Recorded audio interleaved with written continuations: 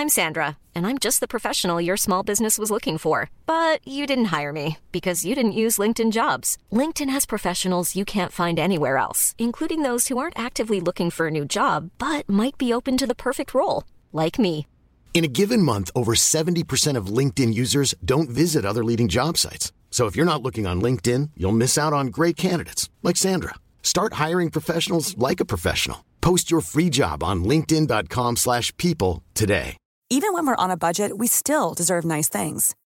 Quince is a place to scoop up stunning high-end goods for 50 to 80% less than similar brands.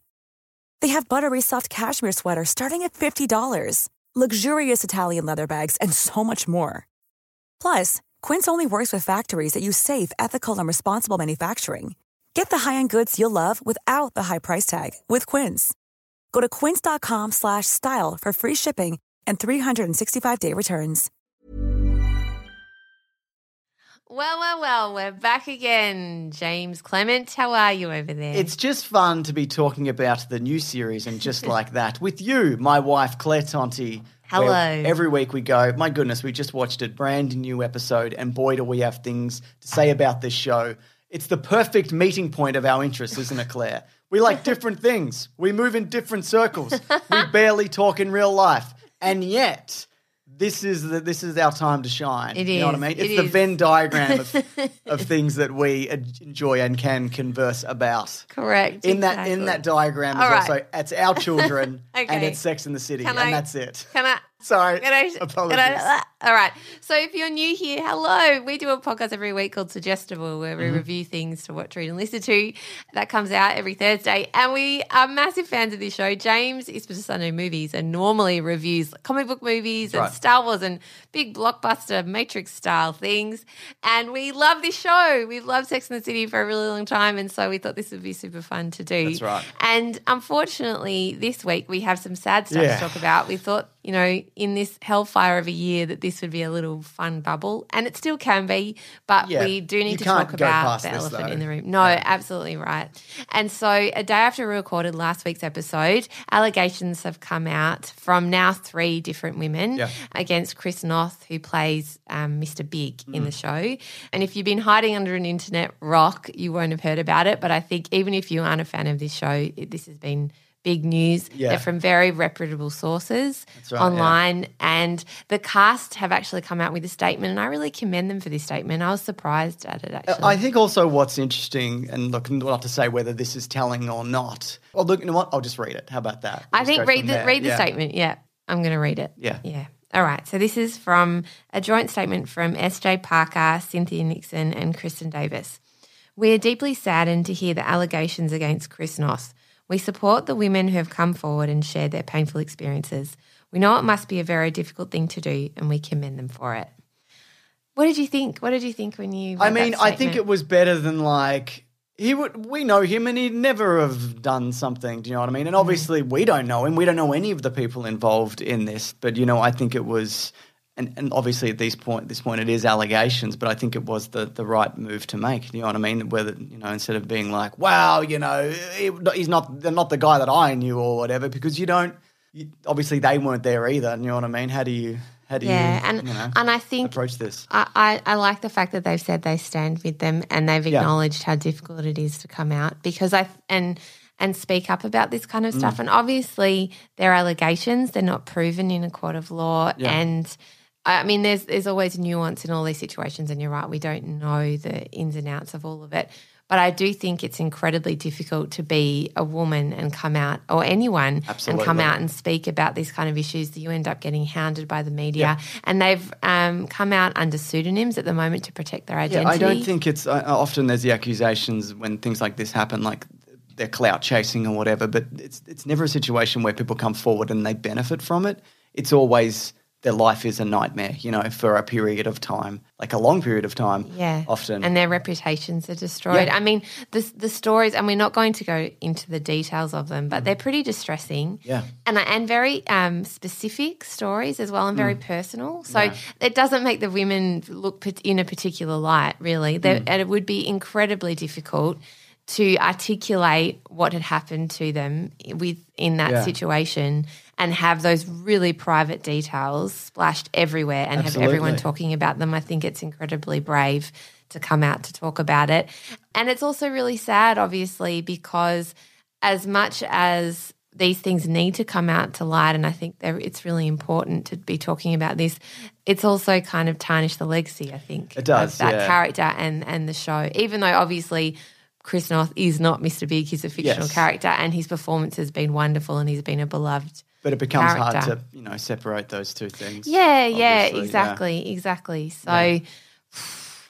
Yeah, so look, obviously it's not something we were going to breeze past because how could you? No, and you know what I will say? I don't think it's something we want to keep updating every week and be like, this is the new hot goss or whatever. And lucky he's dead, let's say that. Thank God he's dead in the show. I mean, I said it at the time, but even now they must be like, thank goodness, you don't have to deal with that. But and look, I guess the overwhelming feeling for me was like sadness. I know, right? It's just... And it's like another person. It's just awful, It's like how awful for those women to experience. Yeah, exactly. And it's just it's almost predictable now. It's like a man that's like, sort of... another one, okay. Yeah, because he's got power and status and he's in his, 50s and 60s, but he's this kind of icon, and that's one of the women particularly was a big super fan of his. So he met her in El Cantonores, which is like a famous Italian restaurant from the series. Yeah, all right. Yeah. And I'm not going to go further than that, but I will just say it made me sad, and then I'm now enraged, and maybe I'm just having one of those days as well. But it's so infuriating that this kind of power imbalance happens and that women have to still be dealing with this bullshit over and over again. Yeah. And I just... I've seen a few comments of like, well, the timing of this is what is it? It's suspicious. I think Chris Noth actually said that. Yeah, but here's the thing though, like this, if you want people to know about this is the time to do it. Like we do it a year ago. This show isn't out yet. Do you know what I mean? And it might just get kind of brushed away and people move past it. Maybe they're seeing him, appear in the show and you know what I mean? And then it brings up things for people and like they take that as an opportunity to speak out. So, other people, aren't put in a similar situation. And maybe it's just you need some time to process it and think about, how you're going to do it. And if you want to do it at all and if you want to put your name out there, what I mean? One of the women said in watching all of the promotion for the show that it sort of came up for her again, which of course it would. And it really does, in the way that they've written about their experience, it really does paint a picture of this kind of traumatic event and how it then shapes the rest of your life and the impact that it has on your mental and physical well-being. And there are reports from friends around them who said that one woman in particular was completely different after this incident because it does. You could see how it would shake your faith and trust and understanding of the world. And I just think, bloody hell, why do women have to put up with it? It just makes me so infuriated. And I think obviously all of this stuff and sexual relationships are complicated and consent is complicated. But for goodness sake, bloody ask the question and ask it in a way that's able for someone to answer. Yeah. Get positive consent, right? Yeah. Affirmative. Yes, I'm really here. Yes, I want to do this. And just ask. Yeah, and paying attention to the other person. Like, yeah. It's not a once-off kind of situation. It's a constant kind of like... checking in. Yeah. And at any point someone can say no. And this isn't really about these allegations because they were a different thing altogether. But this is just, I'm talking about just in life in general. Yeah. Whether if you're not sure, even if you are sure, it can't hurt to ask. No, exactly. All right. Anyway, done. Anyway, so let's put that aside, and can we now have some fun? This episode was called "Some of My Best Friends." If this was, I don't know, I don't think you're familiar with the show, but if it was an Always Sunny in Philadelphia episode, it would be called "The Gang Gets Multicultural" because they all go off to make their own friends outside of their little tight white community. Do you know what I mean? That's what's going on there. They're all making friends with different people because I think this series, we've both seen this, it's very much going out of its way to include like a more diverse cast of people, which I think is good. And I think I think some of the inclusions, they work better than others, but I thought the new people that they introduced in this show, not even more kind of fleshed out in this episode, I think it really works and they're becoming more fleshed out characters. What do you think? I actually do too. And I remember in the trailer thinking, oh, it's so corny. And they're just like shoehorning people of colour into it in this really clunky way. But even do you want more people outside of the core cast? And that's what's really difficult. Yeah. And what I wanted to talk to you about actually when we brought this up, I've been listening to a great podcast, I mean, other than this one, called And Just Like That, The Writer's Room. Yeah. Now, it's with Michael Patrick King, who is the main writer, and executive producers Elia Zariski and Julie Rottenberg. Now, they were both, or all three of them were original writers on the original series. Right, okay, yeah. And they are the writers behind And Just Like That, particularly Michael Patrick King. And they're also joined by new writers, both of whom are women of colour. Samantha Irby does the first episode and Rachna Frachbaum does the second one. Now, it's so funny and if you're a diehard fan, oh my God, it is joyful to just see and hear how they managed to create what they did, why Michael Patrick King decided to even go to HBO with this new series. And the main reason was that he wanted to kill big. Oh, okay. He had this idea and he was like, if we're going to do it, that's where we need to go because otherwise what's the point? I'm well into it. Yeah. Well, we all are now, aren't we? I was a day one proponent. Let me just point out for killing big. You were absolutely. I'm not jumping on the bandwagon. Yeah. But what I thought was interesting, particularly in those episodes, is listening to Samantha Irby because she was a diehard fan of the show. Yeah. But as a woman of colour, she does a really good job of explaining some of the choices they've made in the show because they wanted to expand the cast and create more diversity, but they were very aware that it's going to look really painfully obvious. Yes. And also people aren't really going to respond very well to new characters, whoever they are. I also think, and we saw this in the movies, and I guess probably more the movies than the show because they were constantly introducing more people, but they needed to branch out and move around a bit. In hindsight, it needs to happen because it gets stale when it's the same three people catching up and going hey, let's have a brunch and how's so-and-so going and whatever. Yeah. And then somebody breezes past and they go, look, it's what's her name and she was at the thingamy whatever, you know? I find it really interesting that we're seeing not only different people but different aspects of their personality also. Of the core cast, that is. Yeah. And you know what I found really interesting? So let's just quickly go back over it. So the new characters that they explore particularly in this episode is Lisa Todd Wexley, who's played by Nicole Ari Parker, and she's LTW is the tagline. She's sort of touted as Charlotte's, I guess, mum friend, for want of a better word, at school. But she's this powerhouse, extremely wealthy, works in film and produces documentaries. Yeah. Her kids speak fluent French and her mother-in-law is this incredible musician and she's just incredibly stylish and incredibly gorgeous, but also funny and very warm as well as being kind of terrifying. Because I was looking at this and you see the relationship develop and we have over the last few episodes. And I'm like, is this going to get to a place where they turn on each other and they become enemies? And what I think is refreshing, and I might be wrong, they actually seem like they are becoming genuine friends, which I think is nice. It's not get to a point where you find out one is using the other one for social status and whatever. And I'm sure there is an element of that because Charlotte's very much big on But you know what I mean? She likes to be in the inner circle of things. But I think it's more than that. I think there is an admiration and she likes hanging out. They like hanging out with each other, I guess. Yeah, and they're quite a formidable team. But I actually also really liked, and I thought this is what was interesting about listening to that Writers' Room podcast, Samantha Irby was always pushing the writing team to go to those really awkward places about racism. Yeah. And dealing with the elephant in the room that no one wants to talk about. And then Rachna was the opposite, and she was the one kind of tempering it and saying, I don't think we should do that. Oh, that's really too awkward. Please don't go there. I don't think we should touch on that. We should move along past it. And so Samantha Irby is really funny.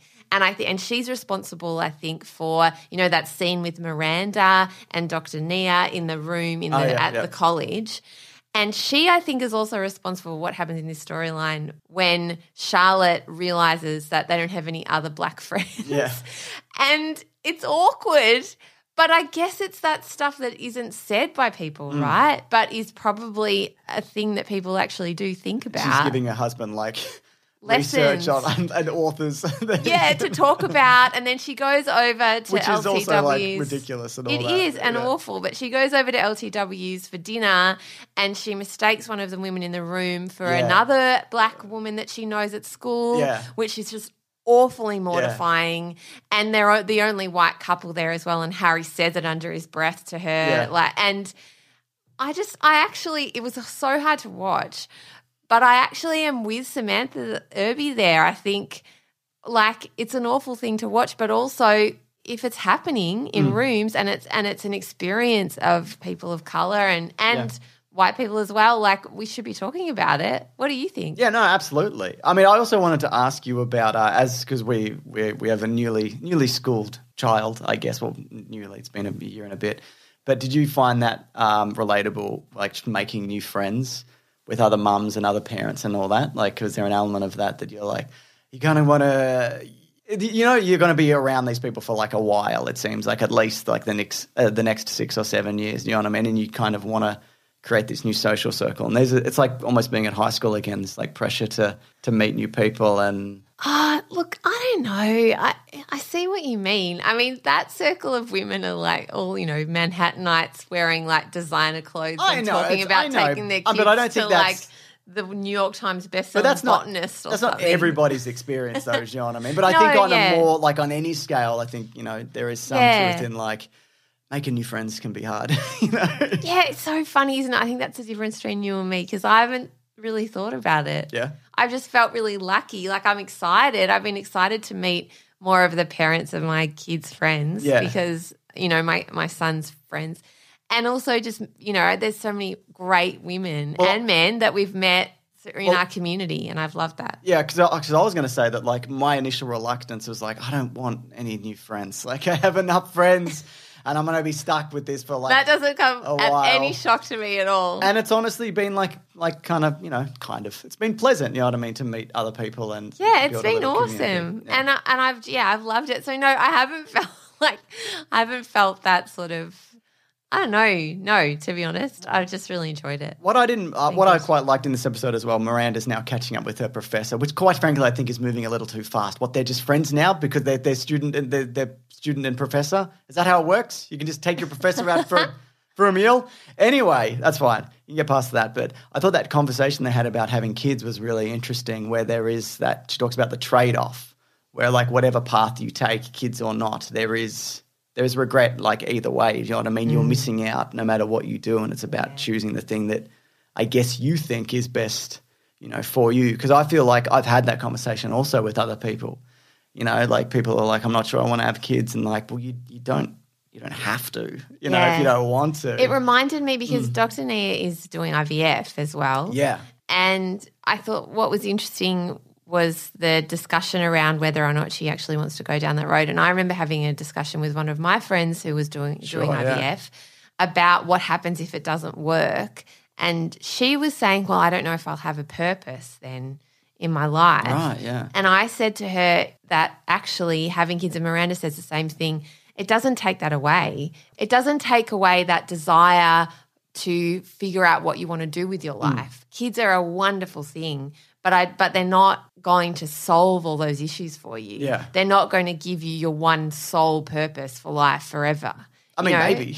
No, but I don't think maybe, but I don't think so. I think that people are more complex than that, and I think maybe for some people that's it. Once they have kids, that's the only thing they have in their life, and that's wonderful, and that's solved it all for them. But I think we're all more complicated than that. Kids grow older. I think it's dangerous to think that, like I guess Miranda is finding out with kids in their teenage years, they don't adore you the way they do when they're little, and you still have to figure out your own complexities and your own wants and desires and your own career and your own trajectory and the relationships you have in your life.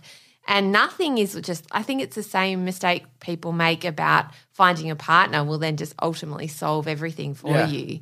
And that's so not true. If you are kind of happy with who you are in yourself and you're constantly working on yourself and trying to figure out what it is you want out of life and how to be of service with your life, if you meet someone that assists you with that, wonderful, and you build together, And I think it's the same with kids. You know, they add so much to your life, and I feel so incredibly lucky to be a mother.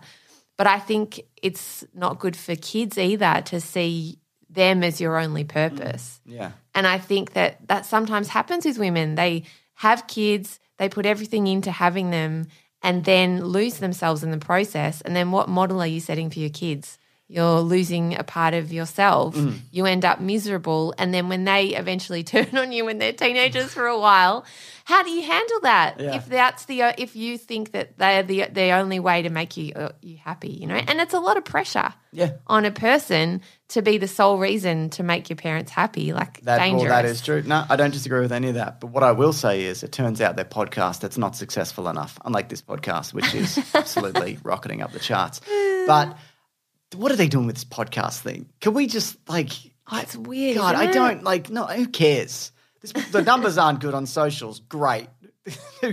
Okay, because it's bad. It's a bad podcast. Can we move on? Like, it's not like the scenes around it aren't really funny or interesting. The podcast itself isn't very good. Again, it's a weird setup of like, what is this? And like, who does what in this role at this There's studio? a lot of people. So many around. people. We talked about this last week. Yeah. I also think it's interesting that Peloton keeps getting a look in. I know. At the start, she's like, she sees the Peloton, then she's like, I had to get rid of that Peloton, I gave it away. And then later the real estate agent's like, you should get a Peloton for this space. And she's like, and then she puts a Peloton. How much did they pay for this Peloton deal? Because it is not going away. It will not stop, Claire. What is happening here? It killed a man. Anyway, what did you think of the old apartment? Was that like, did you recognize any clothes or shoes? I did. Look, I made some notes about that. You bet I did.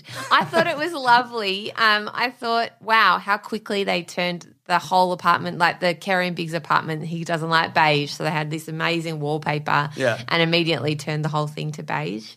And I thought that was quite a shock. I loved the scene with Kerry and her real estate agent. So Seema, who is played by Sarita Chowdhury.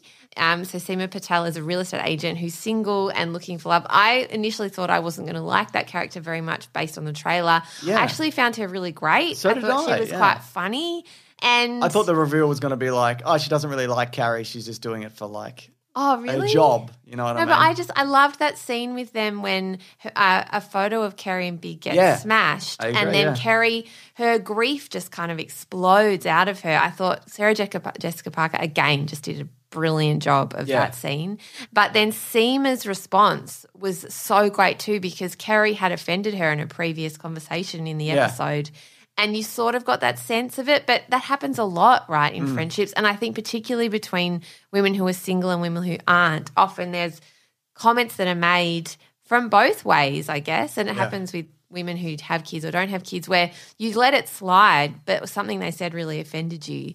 And for Seema, it was that Kerry had said she's still putting herself out there like she's so old and how could she be doing that? You. Yeah, exactly. And so they have this real awkward, like kind of brittle conversation where they're both really open and vulnerable and in the end up eating sushi together. And I think that's the start of a real friendship. Yeah. And I actually really believe that, and I'm excited to see where that friendship goes then. And I feel like the writer's done a really good job of that, like you were saying before. But anyway, you asked me about the old apartment. And I loved that. Now, there was old coffee pot was probably the same. Yeah, I loved that. I loved how it was kind of, she was sleeping on a bed with no sheets. Yeah. We've all done that, you know, if you've had a few drinks or something and then you forgot to change sheets and you're like, ugh. I really loved the little nods to outfits that were in her closet, that it was still there. So one in particular was beautiful. It was hanging up. You probably don't remember. It was a white flower-adorned dress. I don't remember any of it. All right. To be honest, So now Parker wears that dress that was hanging up in her closet in the 2008 movie, so the first movie's opening scene, and she's walking down the street. Now, that dress is particularly iconic because it was first made for Whitney Houston, who wore it in a 1987 promotional photo shoot that later wound up on the cover of Life magazine. So the gown was created by Sarasota, who's a Florida-based brand, Eugene Alexander. which also outfitted stars like Elizabeth Taylor, Jane Fonda, and Loretta Lynn in the 80s and 90s. My goodness. Yeah, so the dress did receive a few tweaks before appearing in Sex and the City, however. So the version Parker wears, or the one that's hanging in her closet in this episode, is chopped into a mini and just features one giant hibiscus blossom instead of two that were on Houston's original dress. Gotcha. Anyway, so nod. Excellent. Loved it. The other one that I loved, so you would know, James, the tutu from the famous I Sex and do the know. City. That's the one that I do know. You do. Well, did you happen to notice that she's not wearing that tutu? It's a similar tutu. Yeah, it's a longer. It's a floor-length one. Yeah. So it's a nod to that old tutu, which I thought was a lovely nod to Kerry kind of returning to her roots or returning back to her old neighbourhood. Yeah. Seems impractical. Seems like it's not a good thing to wear around town. It's actually really in at the moment, that look. Oh, so I like didn't a know white that. tulle skirt, and then you wear it in a really casual way, topped with a striped tee, and she wears it with white ankle boots and does it in this way where she's just popping out for a coffee. Oh my God, Claire. It was effortlessly cool. Wasn't it? I mean, look, I loved it. And I also loved that idea that maybe she's, she started smoking again. Yeah. Maybe we're seeing a Kerry kind of regressing. The old Kerry come Yeah, out. regressing. For good or ill. Correct. Yeah, exactly. So when's she gonna date, Claire? This is Sex and the City. Yeah, there hasn't been a lot of sex actually in this at all, has there? Other than Brady and his girlfriend. That doesn't count. I don't want to see teenagers having sex. I want to see middle-aged women involved in sexual activities. Well, it'll be interesting to see where that goes actually. Now, I have to quickly mention there was one of my favourite looks in this. Okay. And I know was it this look? You can't see, but James is doing his favourite raised eyebrow. People say The Rock invented this. Baby. I've been doing this for years. All right, so my favourite look of this episode was patterns on rainbow patterns. And I just loved it. Kerry gets into the car with Seema and she's wearing a checkered rainbow romper with a contrasting rainbow jacket, like a checkered jacket with purple shades. And I don't know what it is about it, but I just bloody loved it. I think it was all the colours and it was so vibrant. Would you buy any of this stuff, or are you like, would that be weird? See, like I say I might enjoy like the Captain America movies or whatever, but I wouldn't buy the leather jacket that Steve Rogers wears. In case someone's like, you were in the fucking Captain America jacket? No, this is a regular leather jacket. I bought a cool leather jacket independent of movies. Like, could you see yourself wearing any of this? Well, yeah, exactly right. Well, A, it's like $1 basquillion, and B, I have tiny children with sticky fingers, and I have nowhere to wear any of it. But C, no. So I wouldn't. You're spot on. I wouldn't wear it because like that exact outfit. It's like when everybody had that bag with Audrey Hepburn on it for like 3 years. Exactly. Or everyone wore the Kerry necklace. Oh my God, everybody loved that necklace. So I wouldn't wear that exact thing, but what it does do is give you inspiration. And my God, did it make me want to wear pattern on pattern and sequins and tulle and like play with my outfits a lot more. I was speaking to a girlfriend who was telling me that it's inspiring her to just dress up more when she leaves the house. Yeah, okay. And I totally feel like that. That's so cool. Like, I'm not going to be buying a flat straw hat anytime soon. But even just like the way Kerry does her hair and, the way she accessorizes things. So often you'll take that and then put it into like a more everyday woman kind of look. But yeah, it's definitely inspiring. I find that's one of the things I love about Sex and the City is how inspiring it is. Not for the storyline or whatever, but just the playing of the looks of, particularly with Kerry, with fabric and colour and textures, and it's just, to me, it's so fun. Yeah. And it's not the main point of the show, but when the other part of the show is there, that stuff is fun. Yeah, and absolutely. It's not. And if it was the main point, it's like, well, there's not enough in this. No, exactly. But also, I think that Molly, who is doing the fashion now, who's Patricia Field's sort of protege, has really nailed the looks much more than the films had. Yeah, because they're much more. They seem more realistic. Yeah, more realistic. Somewhat practical. And detailed, and they kind of give nods to Kerry's old wardrobe. Yeah, remember all that? There seemed like a lot of like long flowing silks and big hats, I remember, from that last movie in particular. And it was too... I was like, what is this? They were too perfect and they weren't gritty enough or something. But I guess also in a TV show you've got more time. Yeah. And you're spending more time with the characters in comfortable scenarios in their apartments and things like that. But anyway, all the costuming I think is just brilliant. So in bad news though, Stanford, he's gone to Japan, and not only has he gone to Japan, he wants a divorce.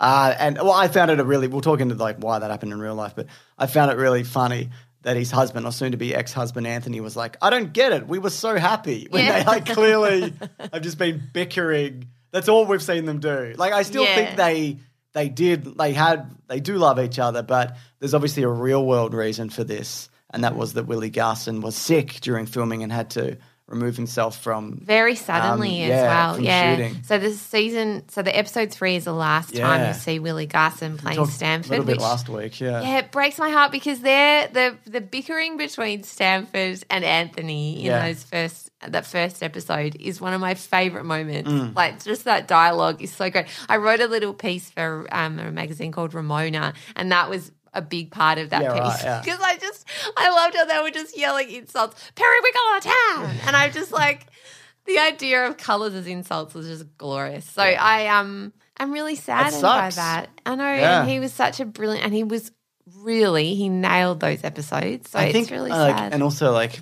what do you do with that character? You have to have them kind of break up unless you go, no, he also died. You know what I mean? Well, yeah, I was wondering what they were going to do. And I just don't think he could, for one, because he is dead, and I think that would probably be pretty uncool. Yeah. But also, so I guess this is the way they're going to do it. I know. I wondered how they were going to handle it because it is so sad. And then I wonder. And you have to do it off screen, and you have to do it suddenly. Yeah, exactly. And then it feels like. Or you do it, or he just they just mention him and he doesn't come back, which is also you cannot do. No, exactly. Or you just don't put him in. You're like, he's at episodes. Home doing whatever. It's like, no, you can't. Exactly. Yeah. And at that point when they were filming, he hadn't passed away yet, I think. So I know you wonder how they handled it. So I think they've handled it as well as they could. I agree. I feel like it's something he would do. Write a letter like that so dramatically and then just chip off to Japan. I mean, it definitely, if I didn't know something had happened, I'd be like, something's up with that in real life. Like it felt a bit abrupt. It did. But for all the different choices they could have made, I don't think he couldn't have died. No. Because that would have taken away from the grief of Kerry, and I don't know, it would have just seemed like an odd plot choice. So I'm really saddened by that. The bloody Willie Garson, amazing. And No, we got to circle back around as we do every week. All right. I'm sure you have other talking points. Okay. Would you like to cover those first before we do our...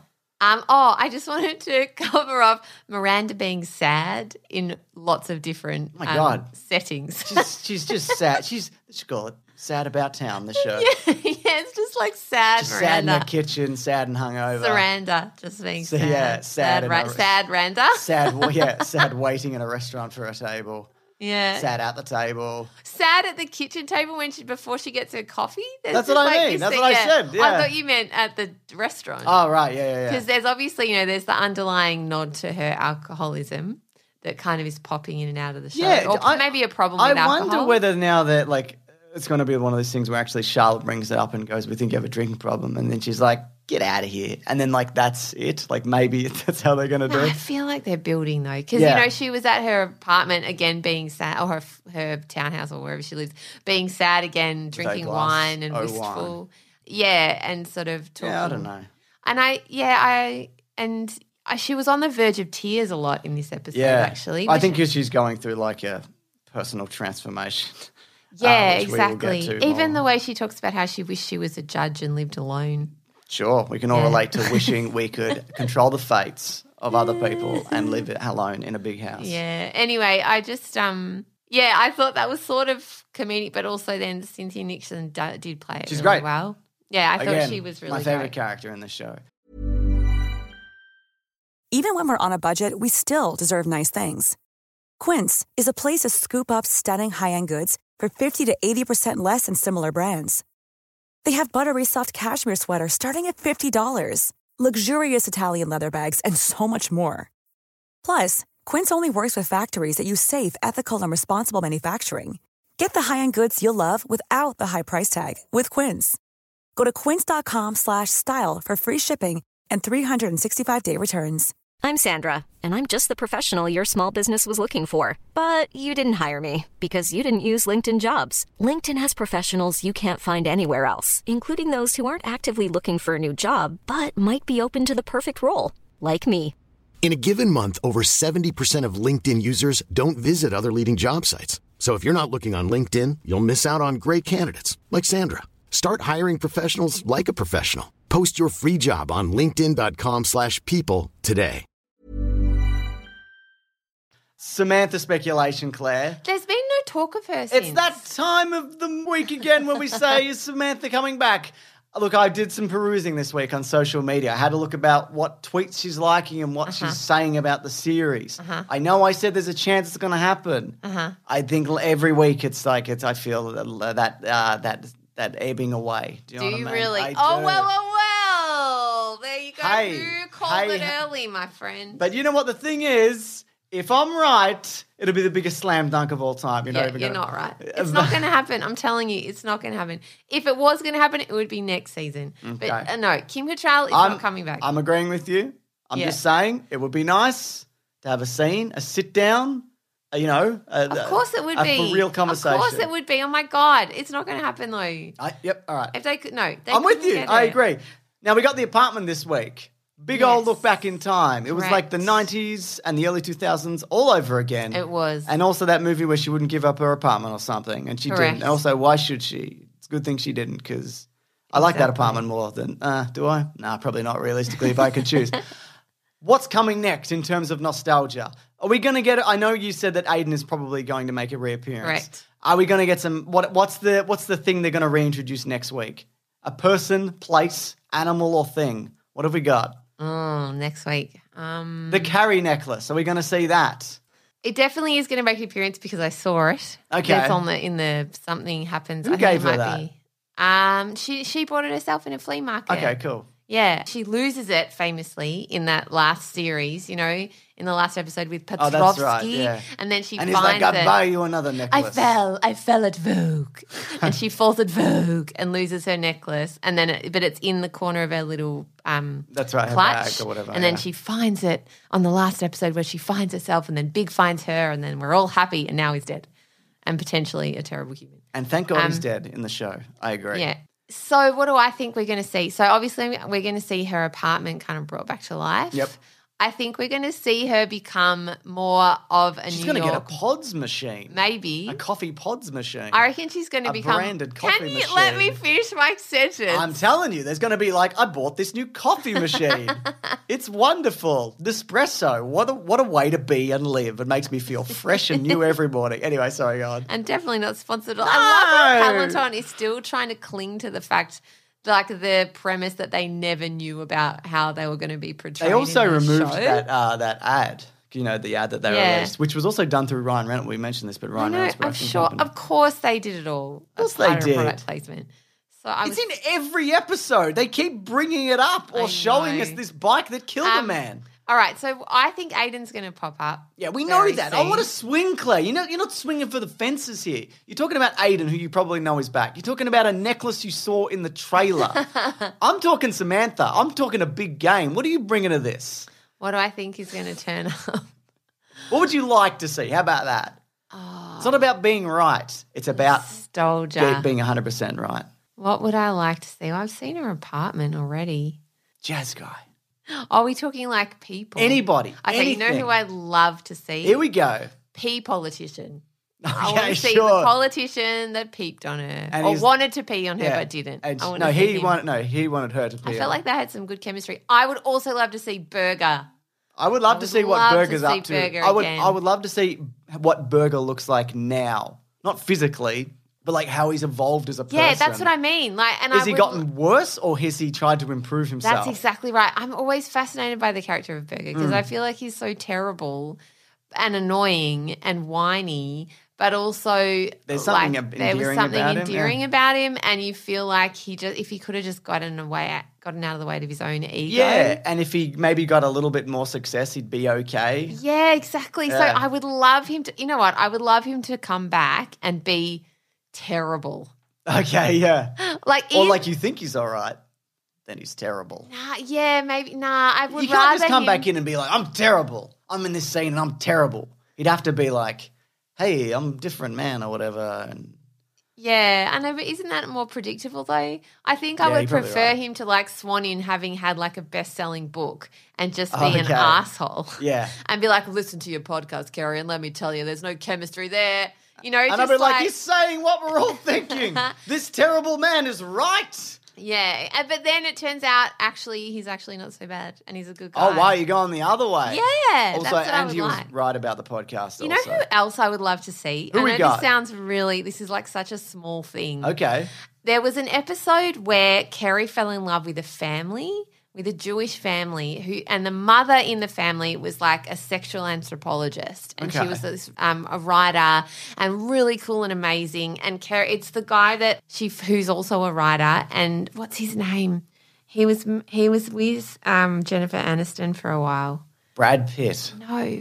Oh, Justin Theroux? Yes, Justin Theroux. So Justin Theroux plays her boyfriend in a couple of episodes. I remember that. He had a little hat. He wore a little hat on his head. Did he at one point? Yeah, I do remember that. I'm going to look it up. All right, anyway, I loved that family. Like they created this whole family just for like one episode, and Kerry falls in love with them and they are just so cool, and I would love to see them again. I'd love her to like try and date that guy again to try and get into the family. Oh, he doesn't have a little hat. I was thinking of something else. No. Man, look how much of a nerd he looks like in this. He's way cooler now. Look at this nerd. Because he's got glasses. It's not just the glasses, it's the hair. You see him these days, though? He's looking real slick. Look at him now. Look at that glow up. My God. All right. Anyway, I just really liked... Justin Theroux reveals if he'd return for Sex and the City. I don't really care about him so much as the family. I really liked his mother... Because isn't he like he can't get past it? His mother's like a... Well, he's like he premature ejaculates. Oh, that's right. It's that and guy. It's that whole storyline, and it's because she always talks so openly about sex, and he can't handle it. He can't do it. Yeah, the episode's called Shortcomings. Oh, that's fun. Yeah, that's fun. Follow this guy on Instagram. Oh, Valerie Harper. That's right. She is so great in this, and his dad as well.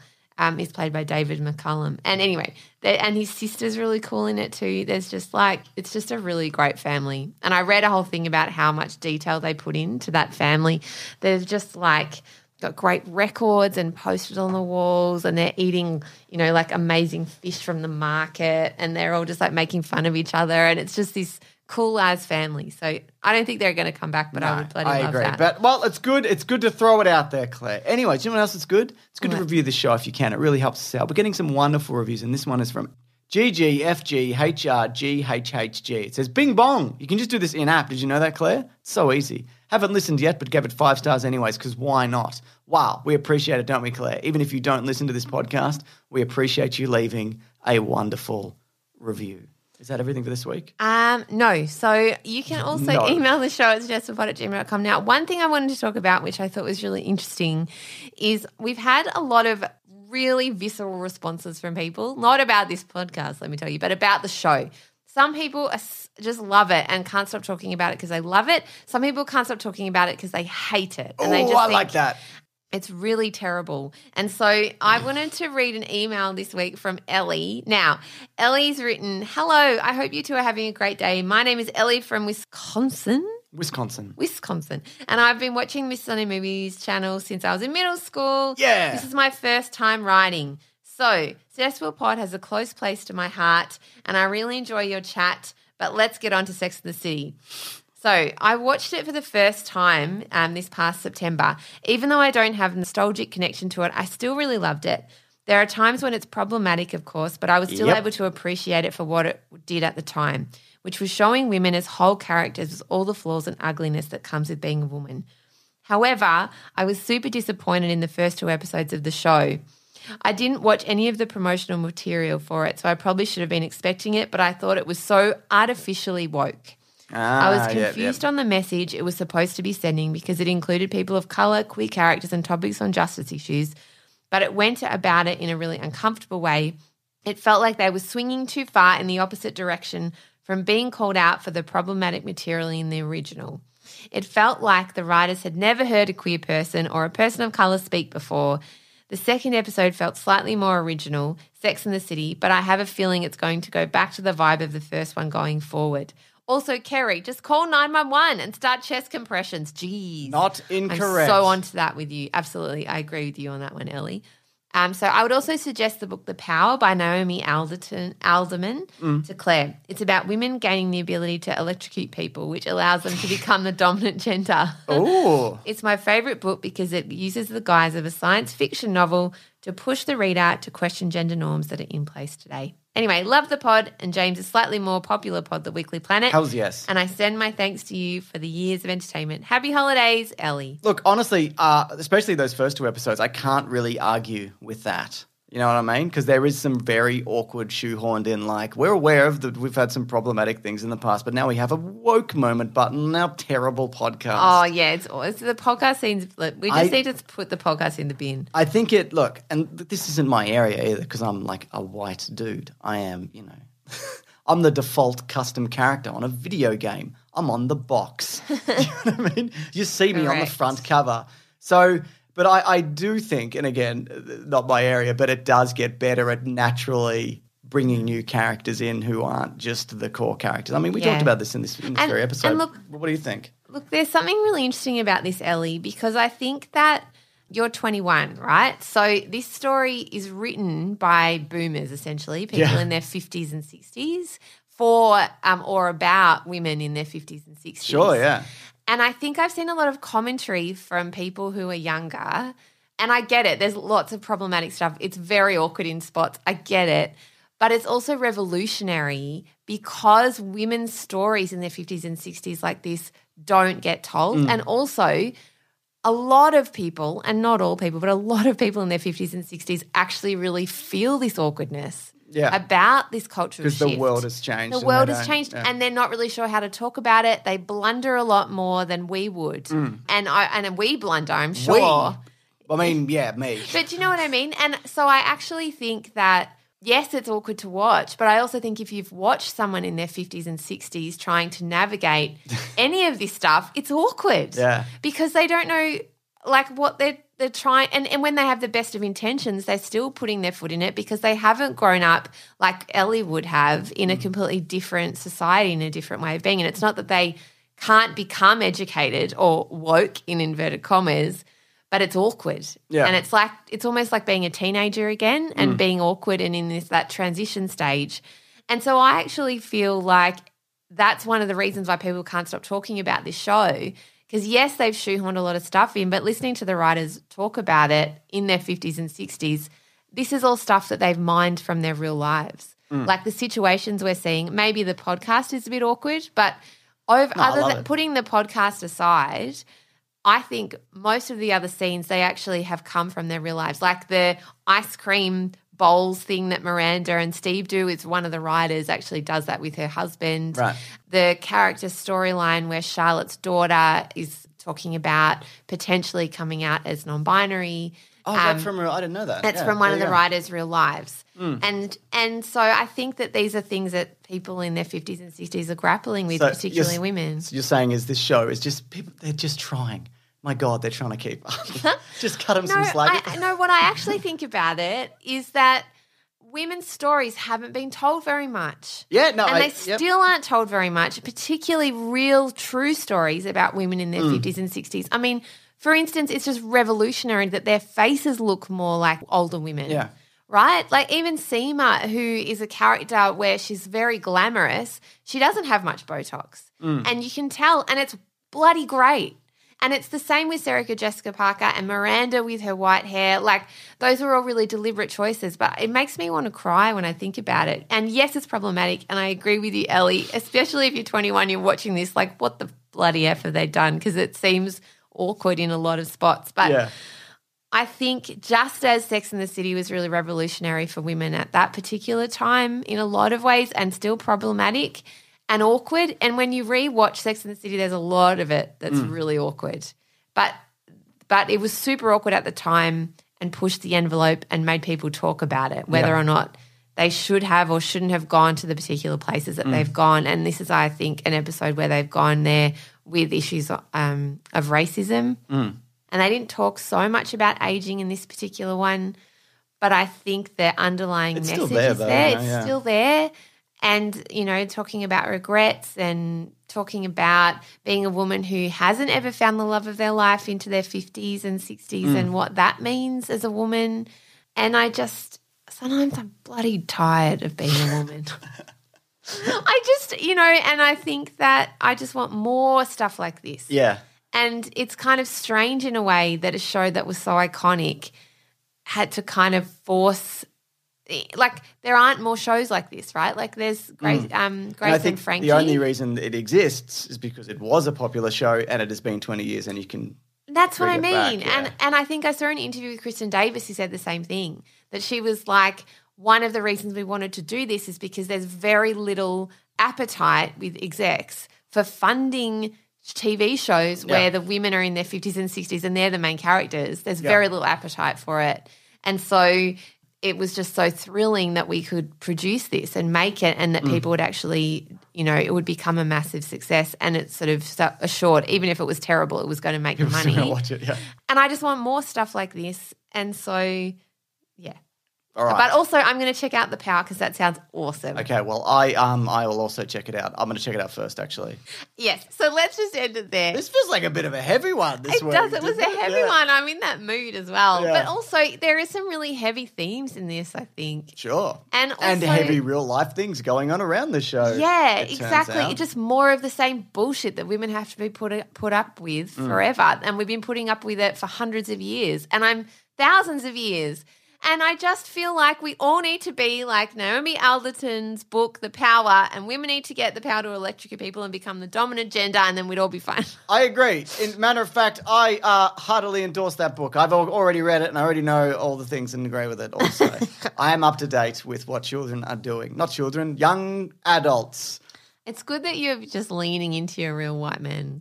You got to. Stereotype over there. You got to lean into it. We'll be back next week. Hope you have a safe and happy Christmas. You too. Yeah. Me too? Oh, yeah. What? You also wish that. I do. I know. Yes. What am I saying? I've lost the plot now. Thank you to our colleagues. My brain cells have stopped working after all my rage. You did go on. You did rage out just prior to this, to us watching. Yeah, I really did. Can't everyone just be nice to each other? And by people, I mean men in particular. Can you just be nice to each other and to women? On behalf of all men, no, we can't. I'm sorry. Just stop getting your willy out at inappropriate times. Oh, fine, all right. I thank you also to Raw Collings, who's a man and wonderful. Just want to point out, not all men. I'm that guy. Not all men. I'm that guy.